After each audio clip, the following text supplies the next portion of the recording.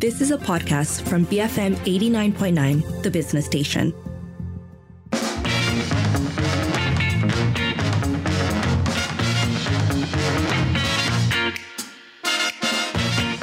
It is 5:44. It's time for Today on Twitter, where it is a question for the ages. What is an insult you'll never forget?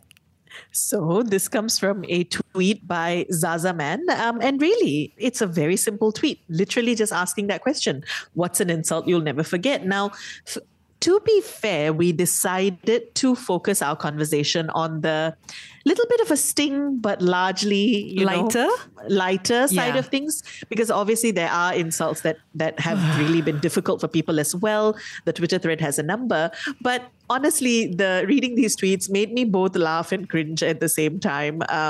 We have, Barbara saying, I told my 10-year-old that I was going to start implementing the gentle parenting approach to raising her and her siblings. Her response, laughing obnoxiously and replying, good luck with that. That's not just you'll never forget. That's chilling. That's a threat. Yes. That's a statement of intent from a 10-year-old. Everybody knows that.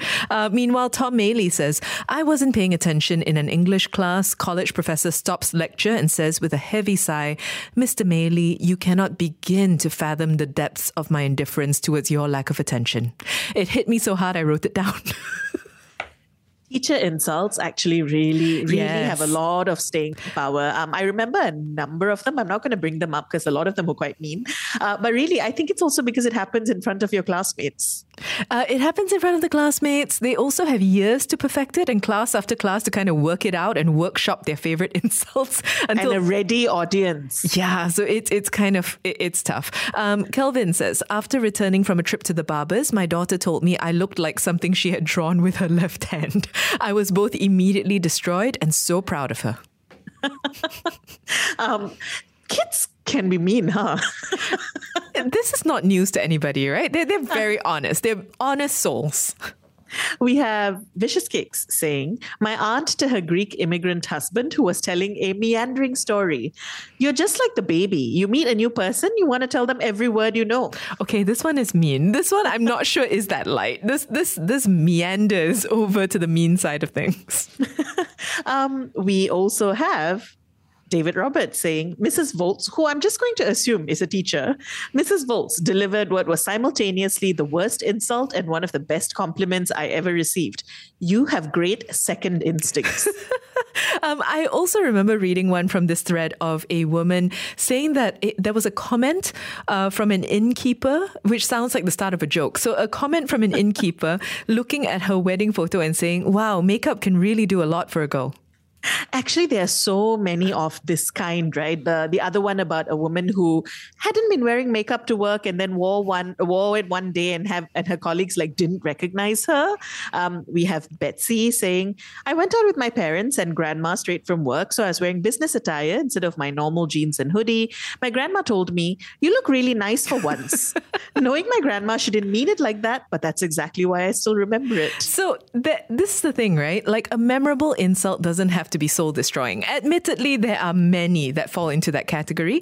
That is not the focus of today's show. Instead, we're asking you for the ones that were just so stingy and funny that you just keep remembering them or thinking about them.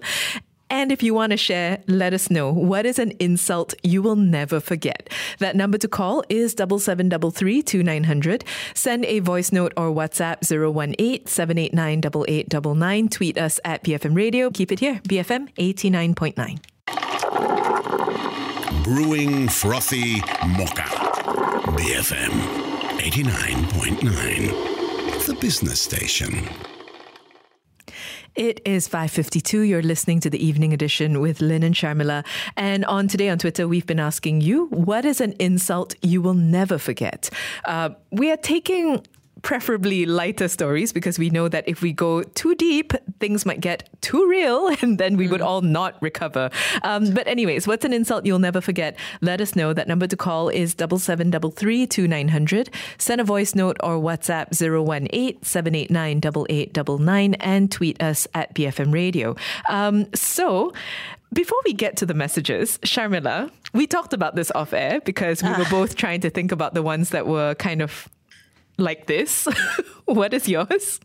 Okay, so I was never known to be a great student in school. I was, more of a co-curricular type, more of an English student type.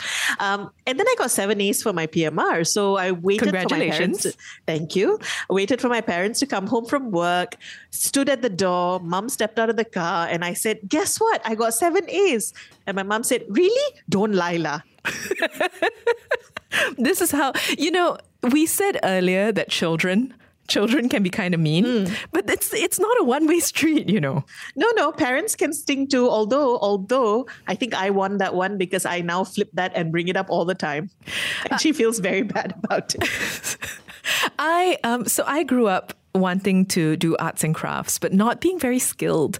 And I really, really wanted to just be good at crafting. And one time I thought I was going to make like a, not life-size, but like a playhouse-sized Manila castle for my dad and I to play in. I thought it would be like a playhouse. It would be big enough for like a 5-year-old child, or I wasn't 5. I don't know why I'm saying 5. I was older than 5. But it would be big enough for a child to kind of crawl in and out of. I built it all day. I made turrets. I was, really invested in it. And then my dad came home, took one look at this thing, which was falling apart, but took one look at it and went, why did you use my good double-sided tape? That was a whole day's work, Sharmila. It was a whole day. I've never recovered. Oh my God. I feel so bad for young crafty Lynn. They never wanted to make me papier-mâché or anything because of my lack of craftiness. I'm still working it out, you guys. Still kind of working through the process. So if we look at the messages, the close friends or close family members kind of initiating a sneak attack is kind of a theme. So Gerald says, I'm overweight. When I got onto a talking weighing machine at Aikaro, my daughter ran round behind it and said, 1 at a time, please. Kids, I tell you. This one is so Kids brutal. Can be mean. This one is brutal. Gerald, the smiley face, I hope, means that you took it in good stride. Vincent's one is also quite brutal. Vincent says, once a girl told my friend he was the second most handsome guy in the room. He asked, who's number 1? And she said, the rest of the guys in the room. Oh, no. That is really bad. By the way, Shukri is thanking us for playing Flight of the Conchords. And this story of Vincent reminds me of another one of their tracks called The Most Beautiful Girl in the Room. So it's a very Flight of the Conchords heavy segment today. Munif says, me just chilling with the wife, speculating about how our future kid might look like. I hope she has your face, I rather romantically said to her. Okay lah, then she won't have your nose, she rather unromantically replied to me. For such a senseless violence, she pujoked me with a box of nuggets for babuka. All good now. Munif, I don't know what to say. I don't know what to say. I mean, I'm really glad that the nuggets did the job. It is senseless. I do also think that it is the people closest to us who will strike the hardest. Also, I think because the people closest to us sometimes you don't think as much when you're speaking to someone you're close to, right? Your filters are like super low. And therefore you're like, what are you actually saying? Well, it's pretty obvious what she's saying. Meanwhile, Fabian says, I would rather have given birth to a piece of char siu, which is a classic parenting thing. This one hurts. This one does hurt, I think.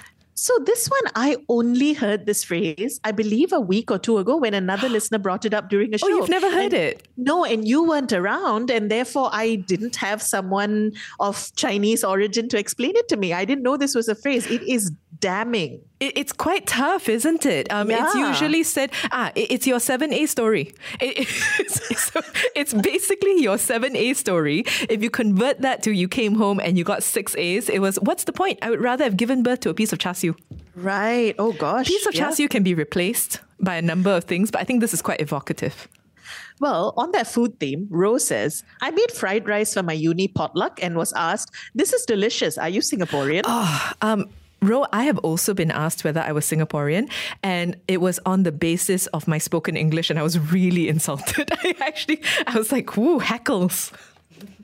Let's see. Okay, I think we can do this one, even though I will caveat this by saying we shouldn't be saying this to anybody. Manmohan says, my friend told me you're fat, and I replied, you're ugly. At least I can diet. This one is also a classic. To be fair, it's a classic, I'm rubber, you're glue kind of comeback. So I see where you're coming from, Manmohan. Meanwhile, Sola says, my family was out on a night drive. My kid's favorite song came on the radio. Everyone sang along. When I tried to join, my kids told me to shh. Oh my gosh. Sola, I had a vocal teacher who once told me, do you think you should just take up playing the violin? What? Yeah, so I get it. I now only sing privately and rarely in public. Shamila, we said we'd keep it light. What's going on? Why is this happening? I can laugh at it now. I can laugh at it now. All right. So we've been asking you today, what is an insult you will never forget? If you want to keep them coming, these have been very cheery. You can call 7733 send a voice note or WhatsApp 018-789-8899 and tweet us at BFM Radio. Keep it here, BFM 89.9. You have been listening to a podcast from BFM 89.9, the business station. For more stories of the same kind, download the BFM app.